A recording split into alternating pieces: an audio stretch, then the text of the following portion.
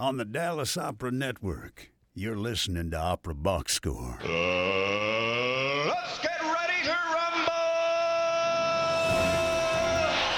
Wherever you are, however you're listening, it's America's talk radio show about opera. It's Opera Box Score. I'm Weston Williams, joined this week by Oliver Camacho, Matt Cummings, and Ashley Hardgrave. All right, this week in Sportsando, our newest segment, Ashley draws a straight line from opera houses to ESPN via baseball. Trust us, it works. Plus, in the 2-minute drill, Valery Gergiev is in the news again, more like Valery Griftergiev.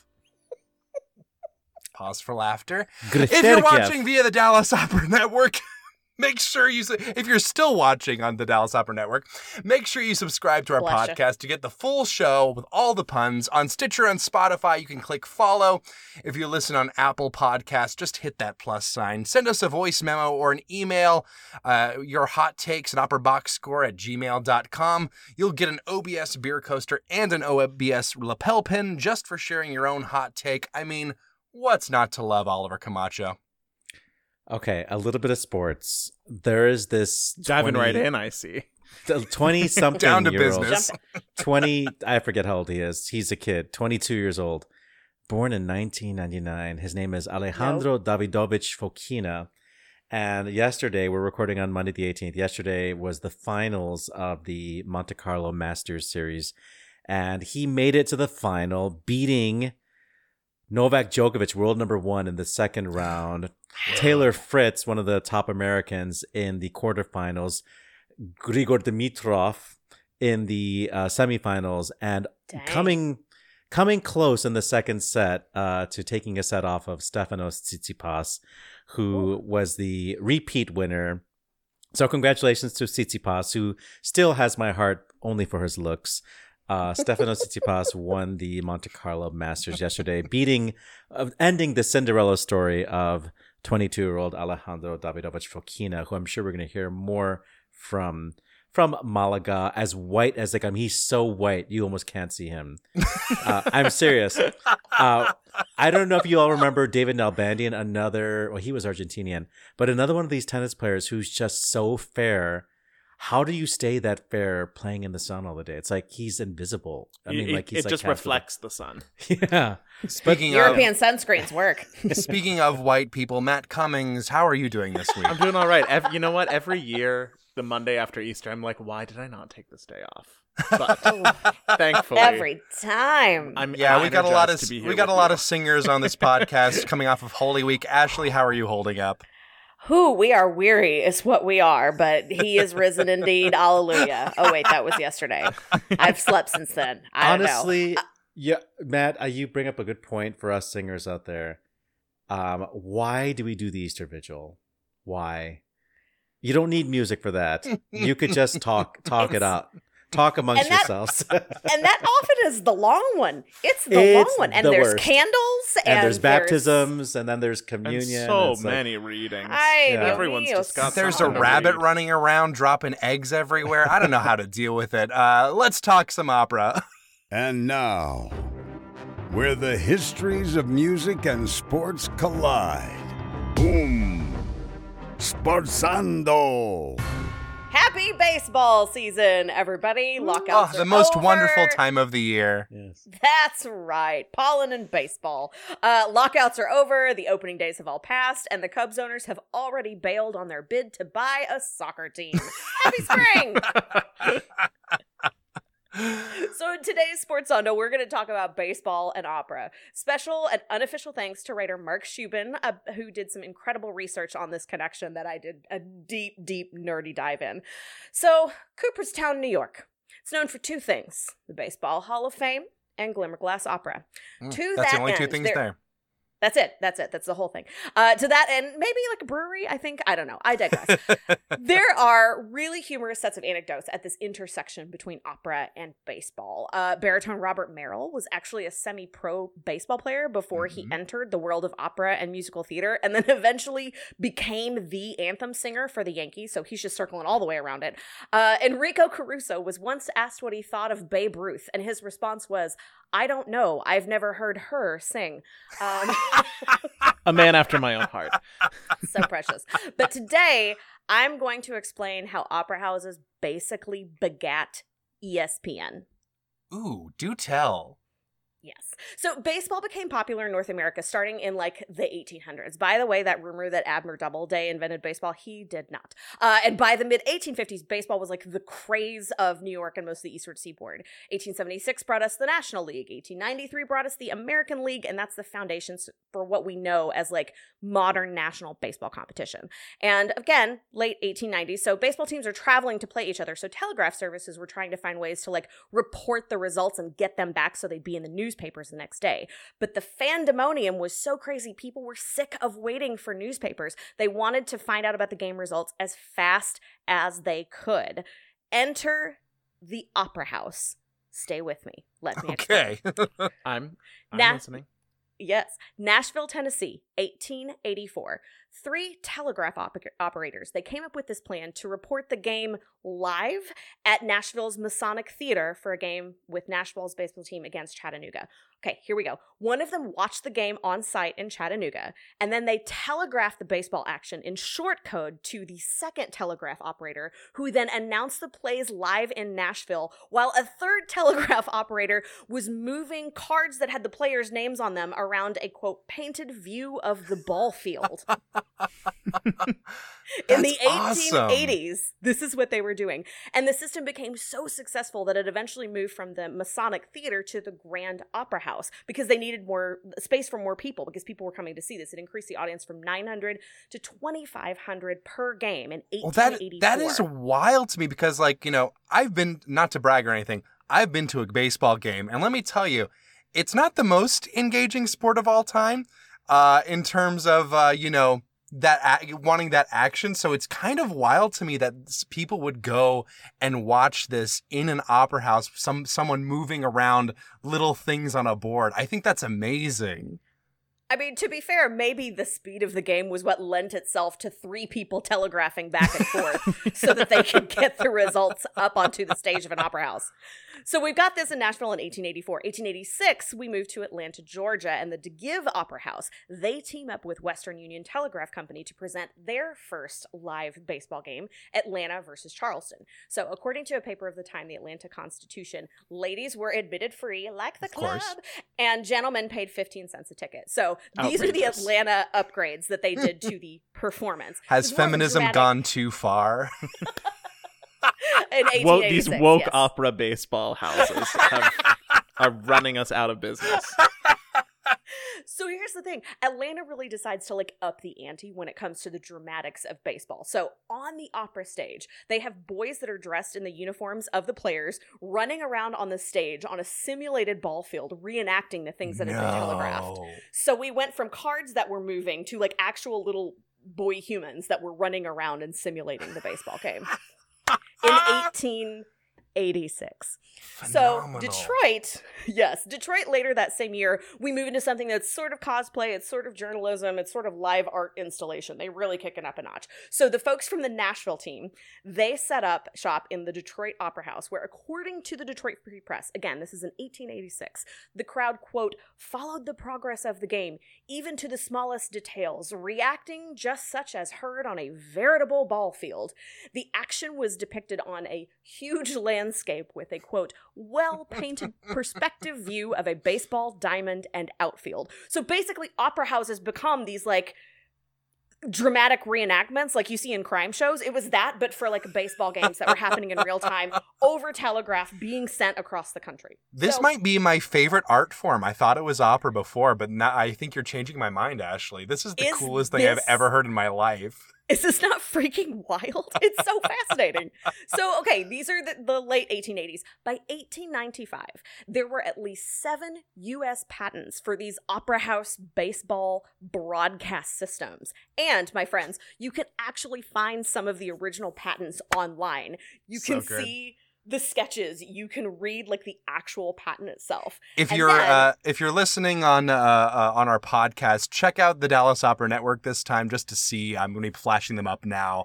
a couple of examples for you. Oh, they are fascinating. So again, we're really taking off in this Opera House baseball broadcast system. So then between 1889 and 1927, the US issued at least 44 patents for systems just to watch these remote baseball games. So we went from a couple in the 1880s to 7 by 1895 to 40, we'll say 5 by 1927. There was one installed just down the street here in Chicago at Orchestra Hall for the 1908 National League pennant race. And our buddies down in Dallas, they actually saw the Dallas Opera broadcasting the 1912 World Series from their stage. There's actually a whole article on this site called Flashback Dallas where you can read sort of top to bottom exactly how Dallas Opera put this together for the 1912 World Series. And doesn't include like when the audience would do the wave back and forth in the Opera House. One would hope. The clothing was a little bit more restricted at the time, so I don't know exactly how many. I don't know, those Gibson girls can really move when they put their minds to it. That's what I learned from the musical Ragtime. God. Yeah, so again, I cannot tell you how many hours I spent just looking at all of these, like, you know, different ads from opera houses that were talking about how they were, you know, advertising these baseball games. It was like a big deal. And then these telegraph systems, as we're sort of moving forward and marching on in time, they brought on a slew of electronic systems during the 19-teens and the 1920s, and they were being installed on the sides of buildings and in opera houses nationwide. So there were a whole bunch of companies that were coming out. Like I said, there's 44 patents by 1927. Some of the most prosperous companies for these electronic scoreboards that eventually went into opera houses are, I got some of my favorite names here. The Automatic Baseball Playograph. Amazing. The Noakes Electroscore. The Coleman Lifelike Scoreboard. Very descriptive. Yes, this one, the very eloquent, the Rodier Electric Baseball Game Reproducer. That one really rolls off the tongue, I think. Just so poetic. And my personal favorite, which is Tom May's Electro Wonder Scoreboard. Not just electric, but also truly wonderful. A wonder. Well, and the thing is, the Playograph was the one that really, like, jumped out in front of everybody. The Playograph became so popular that, like, the way we think of the word Jumbotron and the word Kleenex, Playograph became so popular that it morphed from, like, a brand name into this universal, generic term for this operation. Now, these opera scoreboards, they went deep. So a Coleman, which is the Coleman Lifelike Scoreboard, the Coleman was installed at a Providence Opera House in 1914. And then the Evening News, which is a paper of the time, reported that, quote, even arguments between players and arbitrators are shown. As Alanis Morissette said it best, thank you, Providence. You're getting the hot goss, you're getting the tea, you're getting the game all at once thanks to these magical scoreboards in opera houses.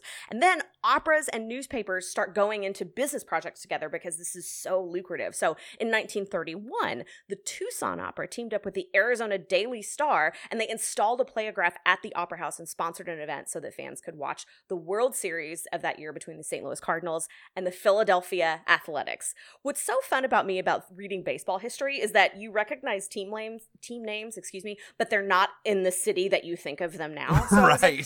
St. Louis, where is that? I couldn't tell you where they are now, but but the Cards are fine, and then the Philadelphia, that's the Athletic. Nope, they have the Phillies. The Oakland has the Athletic. Anyway, it's a fun little, like, shift in your brain to figure out where people are all located. Unfortunately, so we've gone on this, like, you know, fast train to, like, electronic scoreboards. They're all the rage. Everybody's in opera houses watching baseball. But the height of opera house baseball popularity coincided with market saturation and the introduction of this newfangled thing called television. All Who's boo. Boo. Boo, boo. We want little boys running around on stage in outfits. That sounds weird. Please don't use that cut for anything Weston. I don't like it. Turn it into a GIF. Nope. So we've got this big boom and then immediately a bust, because as soon as television comes out, there's not as much need for these things anymore. So in 1939, U.S. baseball games are first televised, and the Vincennes Sun commercial in Indiana, which had one of these playographs, didn't even bother putting it up that year because they knew that people were going to be watching on TV instead of coming to the opera house. So at the moment, like right now as we speak, sports TV networks entertain millions of people, but in that pre-TV era between the 1880s and the 1930s, opera house baseball was the thing, and it was entertaining thousands of opera and baseball fans nationwide. And how precious is it that we've seen a reverse renaissance of operas being broadcast to fans in where? Baseball parks. So now you have San Francisco broadcasting their shows at AT&T Park. You have Washington National Opera doing it for Nationals Park. To quote Mark Shubin, who his research helped me get a lot of this stuff together, turnabout is fair play. And that is how opera houses begat ESPN. Okay. That's a slow clap moment. You know, in this research, did you actually just uncover a secret that George Cedarquist has been keeping from us? Is he really like a time traveler? And the idea of the opera box score was not an original idea. It's an idea from back in the, pre-war days. He stole it from Roadier. Yeah. I mean, I was reading this, and I don't know why, but I felt threatened, like the electro playograph was going to come back and replace us as a podcast, because this is, as I said before, the coolest thing that I have never heard of before. And I want to say this is the real opera box score. I mean, this is it literally is. That's we it. Got, opera, check. Box, It took us check. Score. It took check. us 7. What season are we in now? 7. It took us 7 years to forget what our name meant.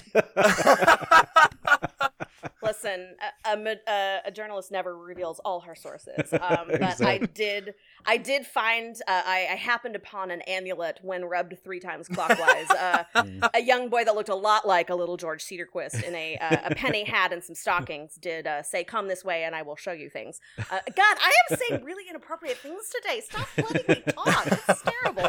But is this not the coolest thing? I was so fascinated with this. I'm like, this is I wonder if any still exist. I wonder if any of these big old playographs or anything are around somewhere gathering dust in the back of an opera house somewhere. There's got to be. I have not gotten that far in my research, but listeners, if you know anything about where any of these playographs or what are the lifelike scoreboard, the game reproducer, any of those, we'd love to hear about them. Hell, I'll drive to go see one. I am We're looking for any hot tips on where we can find an Electro Wonder scoreboard. Yeah. Better yet, transom. Better yet, if you have a grandpa who was around or a grandma that was around in the 30s, show them a picture of young George Cedarquist and see if they recognize him. Oh, well, if we're talking about time travel, we're talking about units of time. And if we're talking about units of time, we're talking about the 2-minute drill. That's now.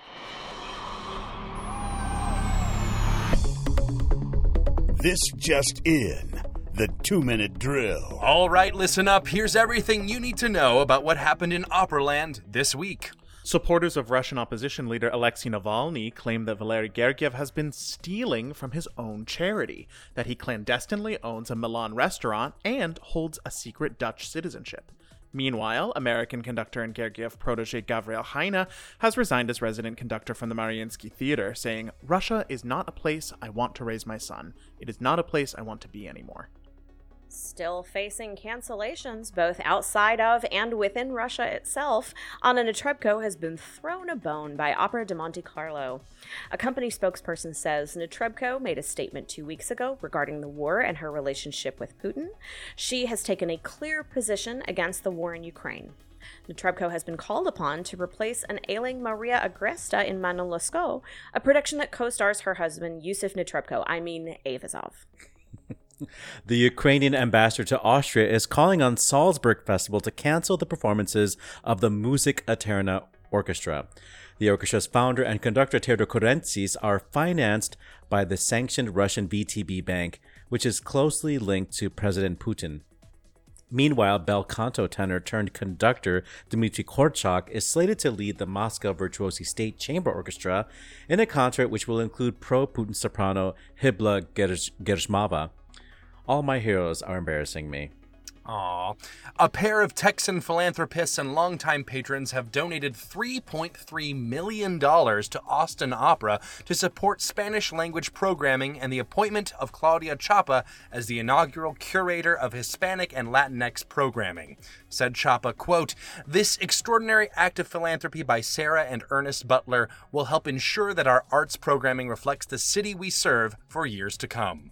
Jonas Kaufmann will be the inaugural recipient of the Corelli 100 Prize, which has been awarded by the Teatro delle Musee in Ancona, the hometown of the prize's namesake, Franco Corelli.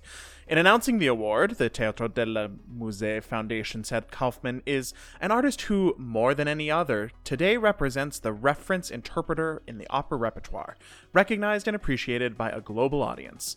The German tenor is scheduled to pick up his award on Sunday, unless he cancels. Whew, doggies. Okay, good news for fans of Ruth Bader Ginsburg and opera, by which we mean me specifically. 150 items from the late Justice's home and office will be auctioned off later this month to support Washington National Opera. Pieces for sale include an earthenware plate by Pablo Picasso, a black mink coat with RBG's name sewn in the pocket, oh my god, and a caricature that once hung in her Supreme Court office. Our hometown team, Chicago Opera Theater's 50th season, will feature Karol Szymanowski's King Roger in its Chicago premiere, and Justine Chen's The Life and Deaths of Alan Turing, both conducted by Lydia Jankowskaia, plus Benjamin Britten's Albert Herring, conducted by Dame Jane Glover. The season will also feature the COT Vanguard production of Sean Coppello's The Cook-Off, and a new entry into Jake Heggie and Gene Shear's Holocaust Memorial series, Music of Remembrance. Arts leaders in France are calling on their followers to vote for President Emmanuel Macron in his runoff election against Marine Le Pen. Among the leaders from the opera world include Alexander Neff from Paris Opera, Louis Langret from the Opera Comique, Richard Brunel from Opéra National de Lyon, Valérie Chevalier from Opéra Orchestre National de Montpellier, and Alain Perroux from the Opéra National du Rhin. And any decent person, if we're being honest. On the disabled list, 79-year-old conductor and pianist Daniel Barenboim is receiving medical treatment for circulation problems and will cancel all performances through April 22nd. Berlin State Opera will replace Barenboim on the podium for 2 Mozart operas with Giuseppe Mentuccia and Thomas Gugeis. Exit stage right. Belgian composer Philippe Bosmans has died at age 85. Bosmans was known as the longtime composer in residence for the Théâtre du Monet, where his operas, including La Passion de Guy, Wintermärchen, and Julie, were premiered. Acclaimed English composer Harrison Birtwistle has died at age 87. Birtwistle was an influential but controversial composer, known for his bold musical ideas and avant-garde sensibilities with operas such as Punch and Judy and The Mask of Orpheus. As of this recording, we have just learned that celebrated Romanian pianist Radu Lupu has died at age 76 after a long illness. Lupu was frequently cited by fellow musicians as an inspiration and model of an artistic expression, particularly for his interpretations of Brahms, Mozart, Beethoven, and Schubert, whose songs he recorded with soprano Barbara Hendricks. And on this day, April 18th, in 1682, it was the first performance of Lully's opera Persée in Paris. Italian mezzo-soprano and lover to both of the greatest generals of her time, Giuseppina Grassini was born this day in 1773. In 1797, it was the first performance of Karl Ditters von Dittersdorf's Singspiel Der Mädchenmark. In 1863, it was the birth of Austrian mezzo-soprano Irene von Chavannes, who sang the role of Herodias in the world premiere of Strauss's Salome and took over singing the role of Clytemnestra in Elektra since the role's creator, Ernestine Schumann-Heink, dropped out after the first performance. Legendary. In 1871, it was the first performance of an American opera called The Temple of Minerva by Francis Hopkin. We say happy birthday to Catherine Malfitano, who was born this day in 1948, and happy birthday to Chinese composer Tan Dun, born this day in 1957.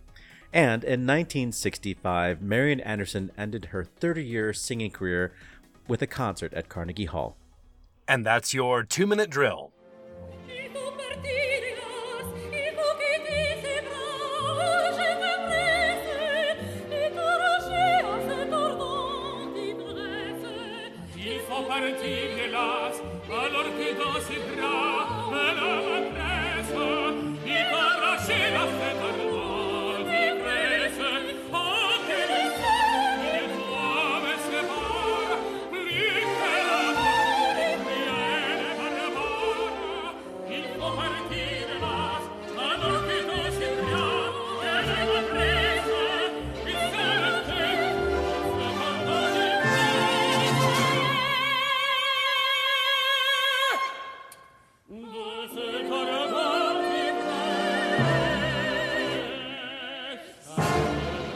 You just heard the birthday girl herself, Catherine Malfitano, singing the Act 4 love duet from Romeo and Juliet with tenor Alfredo Kraus. That's from the Met Centenary Gala in 1983 with Jeffrey Tate conducting. I really like Catherine Malfitano, and I actually really like the recording of Romeo and Juliet that the two of them did together. I think it's with Michel Plasson. I think it's probably, for my money, the best recording of the opera. Because really, she like has the heft to get through the really hard parts, but she's able to still make it sound girlish. And so many Juliets sound like Juliet's mom, and it doesn't work quite as well. And Alfredo Kraus was only 60 when he recorded that. Right, so a young spring chicken an impish Truly Alfredo star-crossed lovers. Send us a voice memo or email us your hot takes at operaboxscore@gmail.com to get an OBS beer coaster and an OBS lapel pin. That's just for sharing your own hot take. Don't pay a thing. Just bug George in his inbox, and he'll send you something for free. What a deal. $3.99. Just in case you were intrigued about this Grassini story, the two men that she took bed with. How do you say this in a more elegant way? In a more took a lover. I don't know if it gets more elegant. The lovers she took. Who were the lovers she took, Oliver? What were the their poison names? to kill Cusco. were Napoleon and his arch nemesis, the Duke of Wellington. Oh, that seems like a Netflix like that series. seems like an opera. That seems like a real spicy menage a trois to me. I really love the story about Irene von Chavannes because, you know, speaking of taking over in Elektra, I mean, that was the original production. I don't know how much you know about the story, but a lot of early Strauss was considered it still is considered challenging, but the orchestra literally went on strike, I think more than once. We've never played anything like this before. They said the music was unplayable. So I just love, like, you know, the original Clytemnestra, you know, dropping out. And then Chavannes was like, yeah, I'll go in. I'll do it. It's fine. I just love the audacity of that. And I just love me a good people complaining about how difficult the music is or sounds, which is my segue into saying that I'm really sad about Harrison Bird. Hold my beer. This news dropped today. As a matter of fact, I remember I was just kind of sitting at work and I saw it pop up on my news feed. And I just wanted to say, like, you know, it really hit me really deeply. Surprisingly, I did not get into Harrison Birtwistle that quickly. He's a more recent obsession of mine, believe it or not. But especially Mask of Orpheus, the way that piece is constructed is it's avant-garde, sure, but it's like it really follows the core of the drama and the atmosphere of what's going on. A lot of modernists get accused of, like, ignoring the purpose of the music and, you know, being in like their own little experiments in their heads, which I also like because that's me. But Birtwistle really understood opera as a dramatic art form. And I think he will be missed and his influence will be missed, at least by me. And I think hopefully some others. One like kind of wild fun fact that comes up in his obituary is that he was the first commissioned to do a modern piece at the Proms, and apparently the audience of the Proms, they did not like it, did not particularly care for it. They wanted to hear Rule Britannia again instead, probably. They did not care for it. No, that's the Proms audience. Bring back the Elgar. I want to talk a little bit about Jonas Kaufmann. Oliver, what do you think of this little prize that he's gotten for himself? We saw this story come through from this theater in Ancora, and I haven't heard of the Teatro delle Musee. I mean, I'm not Italian, so maybe it's a very famous theater. But, you know, Kaufman has engagements in only the most, like, well-known venues in the world. He doesn't have time for, like, this little town of Ancora. So I think they invented a Corelli Prize just so they can get Kaufman to come by. Like, if we have a prize for you, we'll see. Please sign my Christmas CD. As the definitive interpreter of All I Want for Christmas Is You, do you have anything that you want? You know, to I'm tell glad the you crowd I'm glad you said here? that because actually the quote from the foundation of the Teatro delle Musee, I thought that was actually a really great thing to say about him. That's a very original take, that he is the reference interpreter of some of the, most important roles in the tenor repertoire. I like that. I want to be the reference interpreter of Comfort Ye in Every Valley. Oh, you're my reference, honey. You're mine. So, Ashley, do you? I believe when we were going through, I think you had a hot take about the France election, and what's going on.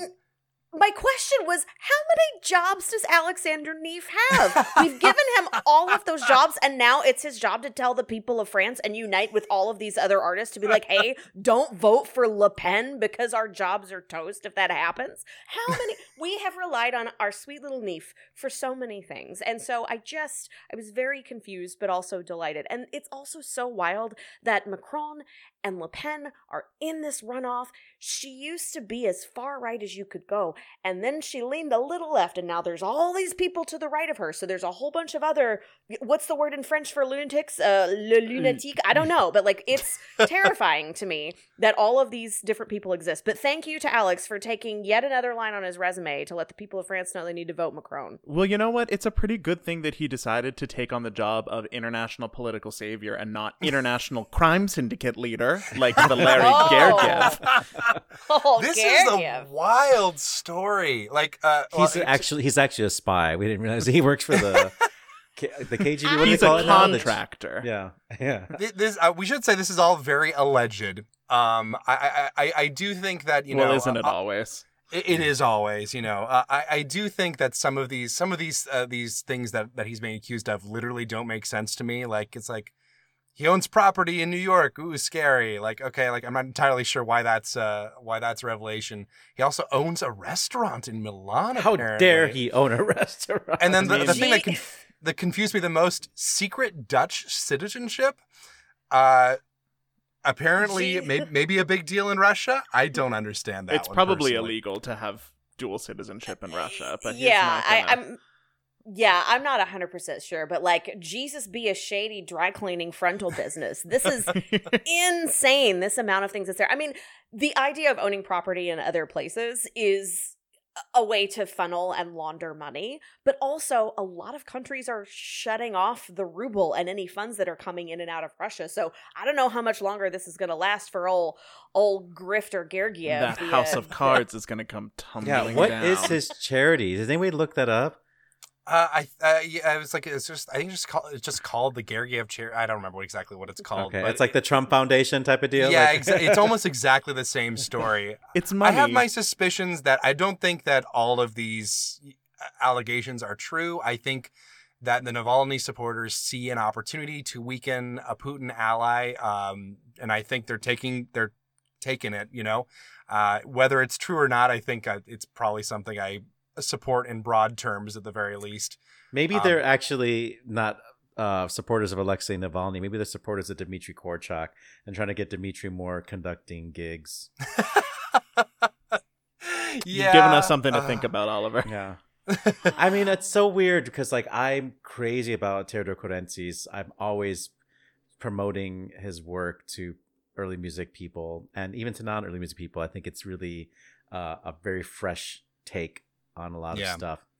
But I should have known when he started casting Simone Kermes in everything that something is a little bit fishy about that guy. I mean, we do not need to hear her sing La Traviata. We do not need to hear her Norma. We really don't need anything from her, but she's a weird choice. Yeah. She's a weird choice. It's one of those things. There's really is the separation of the chaff and the wheat here to a certain extent.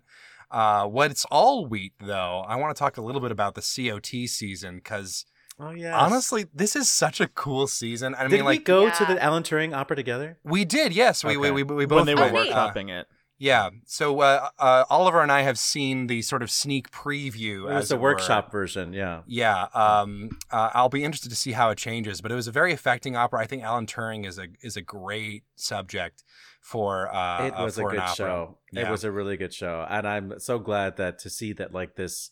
So they have this thing called the Opera Vanguard Fellowship, I guess, where they help composers develop their operatic ideas and right now they have Matthew Recio and I forget who the other Vanguard composer is. Anyway, Sean O'Peblo is coming through the program. They had Stacey Garrett go through I think she was the inaugural fellow in that program. And I think it's a really cool program. And Justine Chen was one of the first shows that they workshopped, The Life and Deaths of Alan Turing. And it was beautiful. It was really, really sentimental and poignant. It's great for the gays. Lots of like gay sadness in it, you know. All that good stuff. Yeah. There's also a little bit of gay sadness in King Roger, honestly. And in friend of the show, Albert Herring, if we're being perfectly honest. Yeah, there's a little bit. Is this a season chosen just for me? Just for Oliver. I'm so excited to see the premiere of King Roger. It's one of my favorites. Sort of like you really detect the hand of Lydia. Like bringing in not just the new stuff. But like the Eastern European stuff, it's a great season. If I'm not mistaken, Lyric Opera was going to mount King Roger for Mariusz Kwiecien, but then he sort of retired suddenly, so they withdrew that plan. So this really is, I can't believe in a city that has more Polish people than I think Warsaw. I know, Maybe exactly. I think Warsaw is the only other city that has more Polish people in it. It's the stat is that Chicago has more Poles than any other city in the world outside of Warsaw. And we're just now bringing out King Roger. Yeah. You know what's wild though is like I'm excited about both of those productions. I'm weirdly excited about Albert Herring. Oh, it's going to be amazing. It's going to be so well for two things. Number one, Albert Herring is a hoot, and I can't wait to see sort of what COT does with this. I kind of hope it is a throwback to sort of what they were doing like 15 years ago. And speaking of 15 years ago, the fact that Jane Glover is going to be coming back. She used to be like the person that conducted. She did the COT. Mozart da Ponte trio with Diane Paulus. She did Monteverdi. I think all of the Monteverdi operas, but for sure she did Orfeo. I forget if she did the other two. And she also conducted one of my favorite Abduction Australias I've ever seen in my life, and that's a hard opera to pull off. That one was so good. Yeah, and like maybe visually it wasn't amazing, but the singing and the music making was so good in that show. So had what's her name, Jane Archibald as Partridge. Leah Partridge. I'm sorry, had Leah Partridge as Constanza. But Archibald sang a lot for Glover in that era of COT as well. That Canadian magician. Yeah, maybe she was Blunchen. Would that have been? No, anyway. While the two of you are trying to remember 15 years ago, I don't want to tell you how young I was 15 years ago. But I'll burn this place down. Let's go ahead and wrap this show up. Take it to Good Call, Bad Call. Good Call, Bad Call on Opera Box Score. All right, Good Call, Bad Call. That's how we end the shows around here, around these parts, even when George isn't here. Let's start with Oliver Camacho. So next weekend, I want to say the Vivica Jeannot is returning to Chicago to sing. You know what? I don't care what she's singing. Just sing fast. She's singing fast. This program is called Lucifera. I think it's her own concept with Ruben Dubrovsky, who is conducting. It's like rando, high Baroque composers that you've never heard of before. And I'm sure it's all just crazy nuts ball, coloratura, high and low. That's what she does. And I'm here for it. So check it out if you're in Chicago, Third Coast Baroque, the weekend of the 29th, I want to say. Matt Cummings. Yeah, just a quick shout out from me that since I was on the show last hour, friend of the show, Rachel Willis Sorensen's This is my good call last week, by the way. Okay, well, I didn't listen to the show that I wasn't on. But I'm going to repeat it because this album is a bop. Yeah. What I want to say about this, I think I said it, but I'll say it again. This is repertoire she actually sings. There are so many sopranos who come out with amazing voices and then like record arias from operas they've never even been in, But this is her rep, and it feels lived in, and it's so good. She sounds incredible on this record. Ashley Hardgrave. I have two pieces of media that I recommend you consume after this podcast. The first is our Lord and Savior hosted SNL last week. Lizzo, our Lord and Savior, hosted SNL last week. It is incredible. It's so funny. It is incredible. She double dutied as musical guest and host. It was incredible. Definitely check out the Cut for Time sketches. They're gold. And then second, because we're coming off of Easter week, I have this weird tradition where I watch Jesus Christ Superstar, or some version of it during that week. I just discovered, this is new to me, so if you're someone who knows it, congratulations to you. The 40th anniversary of London's West End premiere, they did an arena production with Tim Minchin as Judas and Mel C from the Spice Girls as Sporty Mary Spice, Magdalene. to be precise. Yes, Sporty Spice. It's from like 2012, and it's oddly wonderful. I encourage you to find it and check it out. I have a good call this week. I saw a review in the Los Angeles Times that I wanted to bring up. This is a production that took place in the Walt Disney Concert Hall with the LA Philharmonic and in collaboration with Deaf West Theater, which was a production of Fidelio that included deaf actors, and all of the dialogue was completely signed and projected out. And just reading the description, like, kind of makes my heart warm up. It's so amazing, because when we say we want opera to be something that can be experienced by anybody, sometimes we just don't think about the people who can, like, physically, like, not experience it in the same way that hearing people do. And I think it was just so amazing how so many deaf audience members got to come out and experience Beethoven and Fidelio in a way that spoke to not just them, but everyone else in the audience as well. And it really was, sounds like an amazing production.